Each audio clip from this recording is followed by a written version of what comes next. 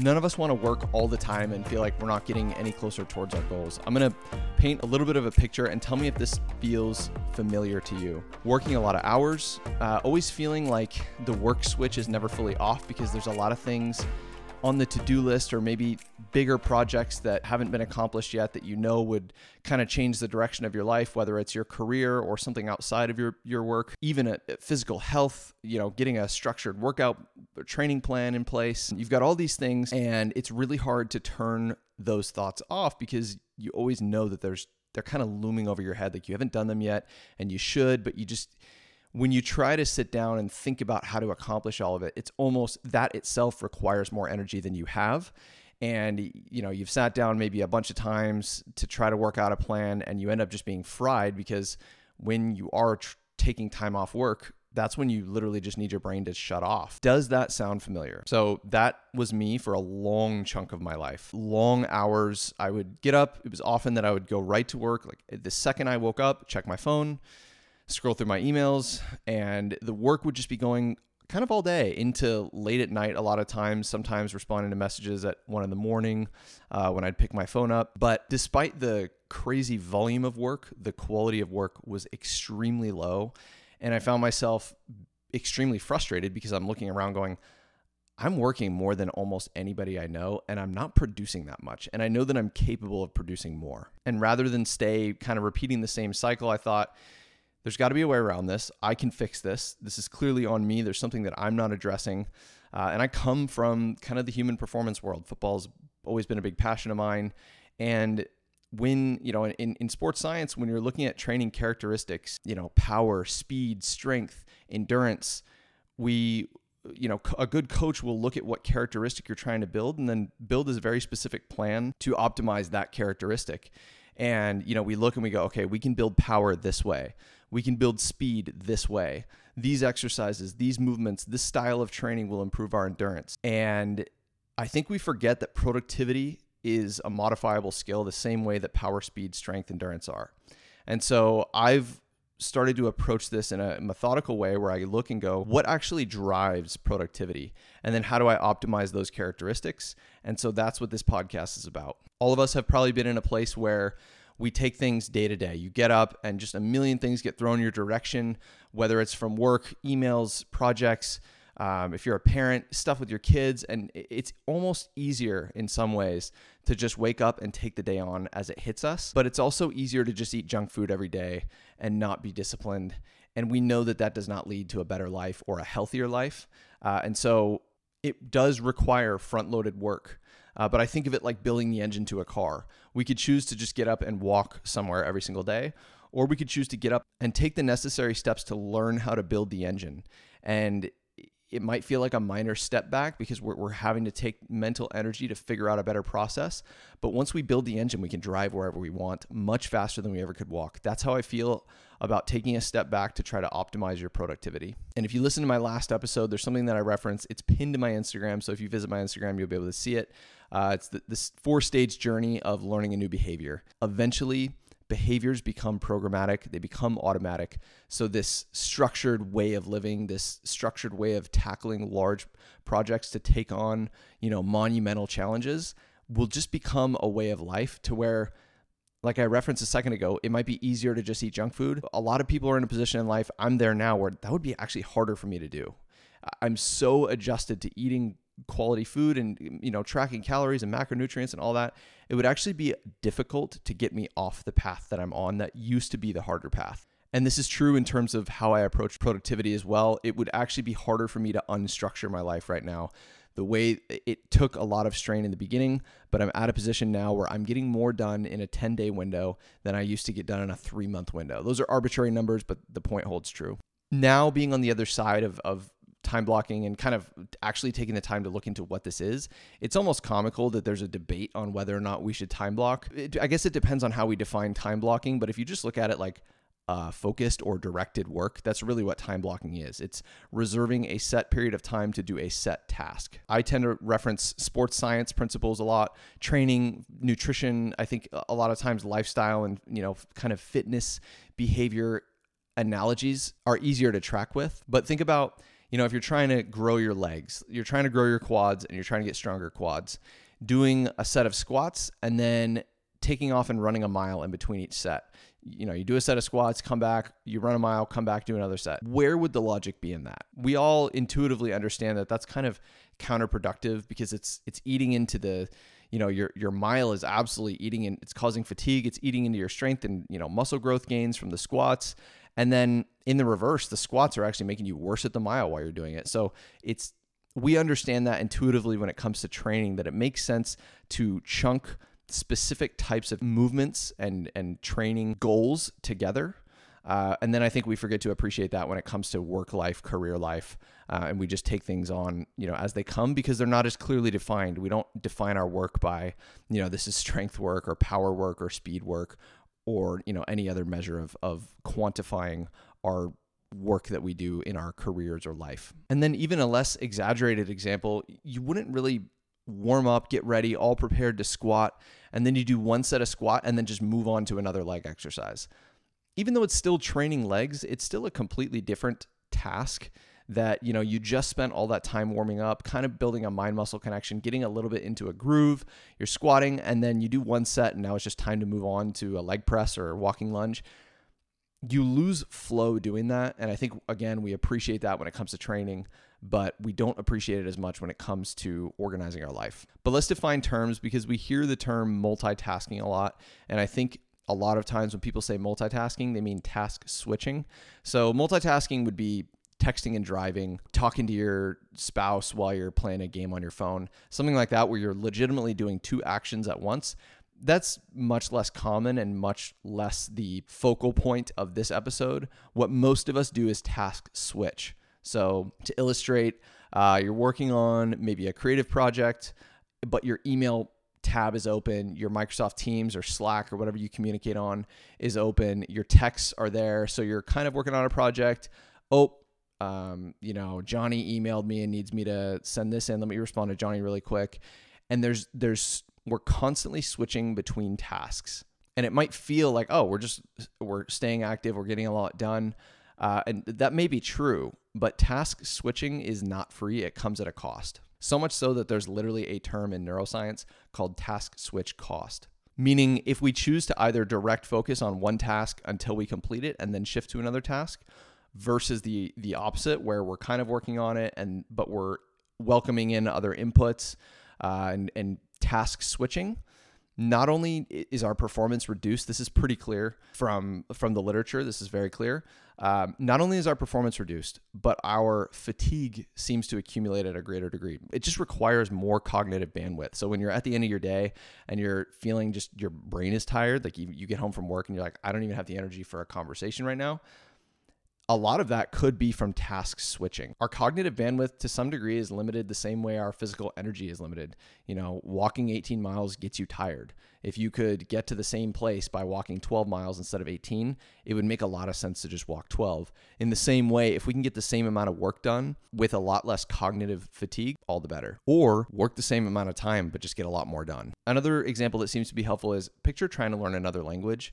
And you're studying and you keep switching, you'll study for 30 minutes and then jump over from Spanish to French to Mandarin. And you're just alternating languages. Like that intuitively we hear and go, yeah, that's kind of sounds crazy. But we kind of do the same thing with our work. I promise I'm going to get to time blocking, but I'm trying to lay the case for why task switching can be so problematic because this will tee up time blocks super well. There are several problems with task switching. One just comes at a basic physiology level, our neural architecture, or literally just the hardwiring of our brains. In other words, unless you're an alien or you're not from Earth, you are subject to these limitations just due to the design of your brain. We're not very good at multitasking, and in a similar way, we're not as efficient with alternating tasks as we are with just completing one task and then moving on to the next. This is not coming from the mouth of Stephen Borden. There's a rich body of research here that has looked directly into task switching and the kind of the cognitive costs of that. And it seems that the costs are pretty unavoidable. Anytime subjects have been asked to complete either a dedicated task or to keep alternating tasks, they will perform those alternating tasks slower and with more errors. I'm just going to throw a caveat out there. I'm not saying that these studies perfectly synchronize with real life situations where, you've got your email open and you're alternating between maybe writing the intro to presentation and toggling between that and an email. It's, a lot of times these studies involve shape recognition and different, more simple tasks that are measurable and quantifiable. And it's hard to replicate an exact real life scenario. So I'm just throwing that out there, that I'm certainly not suggesting that these studies are perfect characterization of real life scenarios, but there's enough of them now where the grand picture seems to make a lot of sense that, switching between tasks is kind of tough. For those nerds that are interested in this kind of stuff, I'm going to link a meta-analysis, which is just an aggregate of, a large group of studies, independent studies, all focusing on the same kind of thing. And this is a meta-analysis on multitasking and task switching that involves 60 studies. And across all 60, it was pretty common that there's 4 specific regions in the brain that are just more active when we're task switching. That's back to that kind of cognitive bandwidth where, it might sound good, like, oh, these brain regions are active. It's like, well, when you're training your legs, you don't really want to finish squatting and somebody goes, how's your workout? Oh, it was great. My biceps are on fire. Like, we don't want regions of our brain probably active and processing a lot of information when they don't need to be. Okay, so hopefully that set the stage a little bit on the cost of task switching. But let's go right into application. I've belabored this point probably long enough now. This is exactly how I went from working all the time and always feeling like I wasn't quite getting stuff done to I still work all the time, but I always feel like I'm getting a lot done. This is a 4-step process. I'm going to break it down really simply. Step 1 is categorizing different types of work. Examples tend to help people, so I'm going to walk through exactly what I do. I have a lot of moving parts in my life, as many people probably do. Obviously, I'm podcasting right now, but this represents a small portion of my life. My primary work, my career, requires a lot of different types of work. And so what I've done between my personal podcast and my career work is segment different types of activities so I can kind of lump tasks into their own buckets, which will make sense in a second. So I'll explain all of these, but my categories are creative executions, growth, and operations. Let's start with what creative is. Well, obviously I do podcasting here for the Momentum Podcast, but I also do podcasting and content creation at my primary job at the company that I work with called Saga. We have our own podcast. We do our own YouTube videos. So there's a lot of creative work between Saga, which represents a bulk of it, and now this personal podcast of mine. The work that falls under the creative umbrella is generally the scripting and writing and processing of episodes. So this would be coming up with the idea for this episode and writing out the things that I'm going to talk about, creating the structure, getting the research that I'm going to reference. That is a creative work. It generally requires me to be not distracted, not getting phone calls. I'm writing. Same thing with Saga, with the podcast. I write and produce podcast episodes around educational content, kind of in the sports science field. So those require a lot of focus. I'm reading a lot of research and writing. So creative is generally a writing, scripting, content creation block. So that's kind of one type of work right there is creative. Creative executions is what I'm doing right now. I am staring into a camera and talking into a microphone. I'm recording the content that I have created. So I'm calling those executions. Category 3, operations, pretty much what it sounds like. This involves anything operationally that needs to be done, generally at Saga, but it could be with my personal podcast as well. These are things that require a little bit less processing power. It could be, let me go respond to all my emails, kind of try to clean up my inbox. It could be kind of management, task management stuff. Meetings tend to fall in my operation window, responding to colleagues, etc. These are things I can do at the end of the day, even if my brain is fried, and that's actually a really important component to creating this block of operations. They're more like box checking type of tasks than, I'm writing a speech type of task. So that's number 3, operations. Number 4, I call growth, and that's mostly, again, a Saga block. Most of my time is spent on Saga. And that is marketing related projects that are with regard to growing the company that are outside of the podcast and the content creation side. So there's a lot of work that falls into that growth block, but that generally requires some creativity. There's it's not an operations and it's not a creative. It's kind of in between. This could be something like working on our Black Friday campaign, looking into our paid ads to see how they're performing, things like that. So I have these categories. I have creative executions, I have operations, and growth. That helps me kind of create these buckets that I can look at the work that needs to be done and drop them into each of those buckets, which is going to make sense in a second. But obviously, everybody has their own career and responsibility. So for instance, somebody in sales, maybe your specific blocks are, one of them is for prospecting, is searching for new clients. One of them would be, client relations. This is my block of time where I reach out to current clients and kind of optimize our relationship, whatever needs to happen there. Maybe another block would be your directly outbound. This is when I'm on the phone calling, cold calling. And then maybe you'd have a fourth block for operations where you kind of manage your CRM or wherever you kind of organize all your contacts. That's an example of how, if I was directly in sales all the time, maybe I would do something like that. But this can be applied to anything. If you're a mom or an anesthesiologist or whatever your responsibilities are in life, we can start to think about categorizing the different types of work that we do. So that's step one, just figuring out, just literally write down, okay, I think I have like 3 or 4 different types of work. Maybe it's 5, maybe it's 2. The point is to get organized with the different types of work. Step 2 is documenting. And I want this episode to be really tangible and actionable. So I'm going to give a very specific way you can do this. How I did it for the longest time when I first started doing this was by using the Reminders app in the iPhone. In the Reminders app, there's a button called Add List, and you can create different lists and you can color code them, name them, and that allows you to add to-do lists or tasks under each individual list. It allows you to go back and reference, okay, what operations tasks do I have to do this week or tomorrow or today? What growth tasks do I have to do? Which is going to make a bunch of sense in just a second. Because if you make a list of everything that you know you need to do, maybe you put a time horizon on it, maybe it's just for this week to get started. What do I want to get accomplished this week? You just write it all down, then you can go through each of those and categorize them. Okay, that's an operations task. That's a creative task. And you add it into your reminders list. And then you put a specific due date on it if you know the date that you want to get it done by. That's step 2. That's the documentation process. So now you have your types of work categorized, and now you have, for the foreseeable future, an organized aggregate of all the work that needs to get done. Step 3 is to optimize your blocks. Remember when I said it's actually an important feature of operations work that I can do it when my brain is fried? That's because I know that I can push operations related work to the very end of the day if I need to. Doesn't matter if my brain is fried, I'm going to get it done because these are just things that I need to kind of white knuckle through and push through. On the contrary, I'm almost never going to put a creative block anytime but the first part of the morning. So my creative blocks usually fall between 4 and 9 a.m.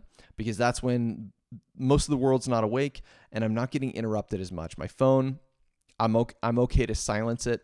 I'm not worried about calls coming in. And I tend to get the least distracted and the most productive creative work done in that early portion of the day. So by optimizing blocks, it just means think about the different types of work and what does the flow of your life look like? Do you normally have a lot of meetings in the afternoon? Do you have an afternoon meeting heavy kind of schedule? Then maybe that's when you pencil in your operations type work or whatever work makes sense for you around that time. Again, if you have some sort of creative type work or you're a content creator, maybe the morning is the time, or maybe it's late at night for you that you find that you're the least bothered and you get the most done. Just optimize your window, kind of look and go, with how my life goes, it seems to make most sense to structure a typical day like this. And the first pushback to typical day, which this used to be me, is, yeah, but I don't have a typical day. My schedule changes all the time. I'm on the road 2-3 days a week, or I have meetings come up all the time. I can't time block because that doesn't make sense for me. That's what I used to say until I found out that properly structuring time blocks, regardless of how much your schedule changes, tended to help me more because, yeah, if I had a 4-hour growth block for Tuesday, and then I end up last minute having to drive up to LA or fly out of town, and I missed that block during my flight, well, then I know exactly what block I missed, and I know the exact projects or tasks that I was going to work on in that block. So it makes it really easy to catch up with what you missed, understand, okay, where am I going to move that block to? Is it going to have to get sacrificed this week? Am I going to swap it out? In a weird way, structure creates flexibility. So that's step 3, optimizing. The final step, step 4, is to specify, which just means, and we've already kind of gone over this, decide on the exact tasks that you're going to do tomorrow or today. So I never go to bed unless I know exactly what I'm going to do when I wake up in the morning. If I have to get up and think about, okay, I'm going to check my email, I'll clear that out, then I'm going to do this. And then, if I have to think, I did something wrong. Ideally, you're looking at, the year, a longer term time horizon and going, what are the things that I want to accomplish? And then breaking them down into smaller steps until you get to maybe a quarter, January, February, March. And what do I want to accomplish this quarter? Then you kind of create those, lump those together. Then you go, well, in order to do that in the quarter, I have 12 weeks. How am I going to optimize these 12 weeks? Specificity brings clarity. So let's look at a very specific example. I'm going to draw out an example day because I've gone through the concepts, but I haven't actually explained it in execution. So looking specifically at tomorrow, I knew when I started this week that I wanted to script and record 2 podcast episodes for Saga. I've done one, I've produced one, uploaded one. I still have one left to go. So I know that has to get done tomorrow. So I'm going to I have it on my time block tomorrow from 4 to 9 a.m. to script that podcast. Maybe I don't wake up at 4, maybe it's just after 5, but sometime between 4 and 5 a.m. to 9 a.m., I will script that episode. But I can't be fully offline forever. I know that I'm going to have to check my inbox, make sure that there's nothing pending or somebody's not trying to get a hold of me. So at 9 a.m., I've scheduled an operations block. Generally, I'll go on a little 20-minute walk before I start a new block. But so let's say I go, 4 to 9 a.m. creative, I knock out that podcast script, take a 20-minute walk. I come back, check my laptop, respond to all the emails, messages, texts, calls that I need to respond to. And it turns out this has been a very productive operational week for me. So I don't have a ton of operational tasks. So I have a 90-minute window tomorrow to get done the rest of the operational tasks that I have, with the understanding that more will probably come up in the tail end of the day, but I can just add in an operations block at the end of the day if there's stuff pending before the end of the day. Well, remember I said I didn't want to just script an episode, I wanted to produce one. So I have a creative executions block in there. So I'm going to work out in between then. And then I know it generally takes me about an hour if I'm on my game to produce or execute the actual episode. So I've got an executions time block on there. And I know exactly which episode I'm going to do because I would have scripted it that morning. And then the last thing I have on my to-do list this week that I haven't knocked out, at least project-wise, is organizing and creating a bunch of ads based off of the content that we have here at Saga. So we work with creators. They use our product in videos and send us reviews and, videos of them training in our product. And there's a lot of good content, but it needs to be organized in a way that it's ready to be deployed as an ad. And so I need to sit down, review all of our content, see which ones make sense to be kind of edited and used as ads, create the edit briefs for those, and then dispatch those to be edited. As you guessed, that falls into a growth block. So I have one growth block for my day tomorrow. So because of the way my life is organized, I know exactly what I need to do tomorrow. And then I just look and see, okay, how long is each one generally going to take? Okay, I think I need a 3-hour block for creative because I need to finish X, Y, and Z. So I literally, in my schedule, I tag, okay, creative task. It's all there. I tag all my growth tasks, my operations tasks. So when 5 a.m. comes around and I open my laptop, I know exactly what I need to do. I go on my walk. When I get back, I know that I'm going to check my emails, respond to calls, but then I know that there's 3 or 4 other operational related tasks that I need to knock out. I check them off, good to go. You get the idea. The other benefit to doing it this way, where we actually have a list to knock out, is it's a reminder that you are accomplishing things. I think a lot of times when we don't have a documented process of what we want to do and we just do things, it's easy to feel like we didn't do anything or we're not accomplishing as much. But when you're physically checking things off, it's a reinforcement that you're on the right path and you're doing the right things. I think we all know it feels good to check things off our to-do list. Now, if that to-do list is structured, it's an even clearer picture to us that we're on the right path. It's easier to keep pressing into work even when we're tired, fatigued, whatever else, because we know that we're headed in the right direction. We know that the directionality is sound. So that is time blocking 101, at least in the world of Stephen Borden. I'm sure there's a million ways to do it. Somebody else may have a better way that they feel works. But this is something that's worked very well for me. It's something that's I've seen work very well for many of my friends. I actually was inspired to do this because of one of my friends, Brett Ranhofer, who works extremely hard, has always done very well for himself, but it was in a very similar position a couple of years ago where he felt like he just worked nonstop hours and wasn't actually moving the needle on the things that he wanted to in life. And now it's often that it's 2 p.m. and he's done for the day because he's so far ahead of his schedule just because of how he's optimized his workflows. So with that said, it's something that's worked for me. It's something that's worked for people that are very close to me. So I felt like sharing it. The last thing here, it would be a waste if I didn't bring this up, is to talk about focus. We all know that our cell phone can be distracting. One thing that has helped me tremendously is utilizing the settings on the iPhone. You can create different modes that you're in. Most people know like do not disturb mode. I have a mode on my phone called hyperfocus that I've literally named that I can swipe down, and in one tap, it means nothing comes through to my phone except for a call, not a text, just a call from my wife in case of an emergency. And that at least prevents something from buzzing and my eye seeing it and me getting distracted with whoever's messaging me, calling me, texting me, etc. I'm not saying anything revolutionary here, but it's a reminder that sometimes pays off for people. If you can put your phone in some sort of hyper-focus mode, leave it in the other room, find a way to eliminate the distractions, you'll get so much more done out of your time blocks. That was one of the biggest things for me, establishing clarity, organizing my life. I know exactly what I need to do. Then I put myself in a position where there's nothing else I can do because there's no other distraction that I can latch onto. On that, there's a really interesting study out of Stanford Lab where they looked at chronic multitasking multimedia use, meaning working while you're opening Instagram, listening to Spotify, Netflix in the background, checking TikTok, all of that.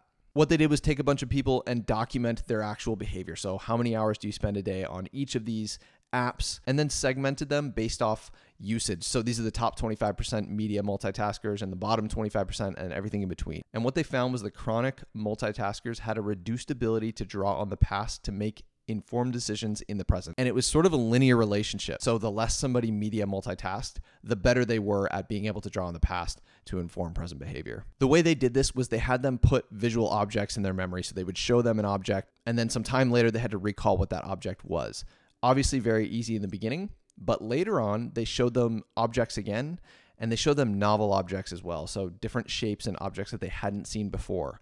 And they had to remember which one have I already seen and which ones were new. The heavier media users had a much harder time identifying which ones they had already seen and which ones they hadn't seen. I thought that was interesting. Again, we don't know if it's causative or correlative.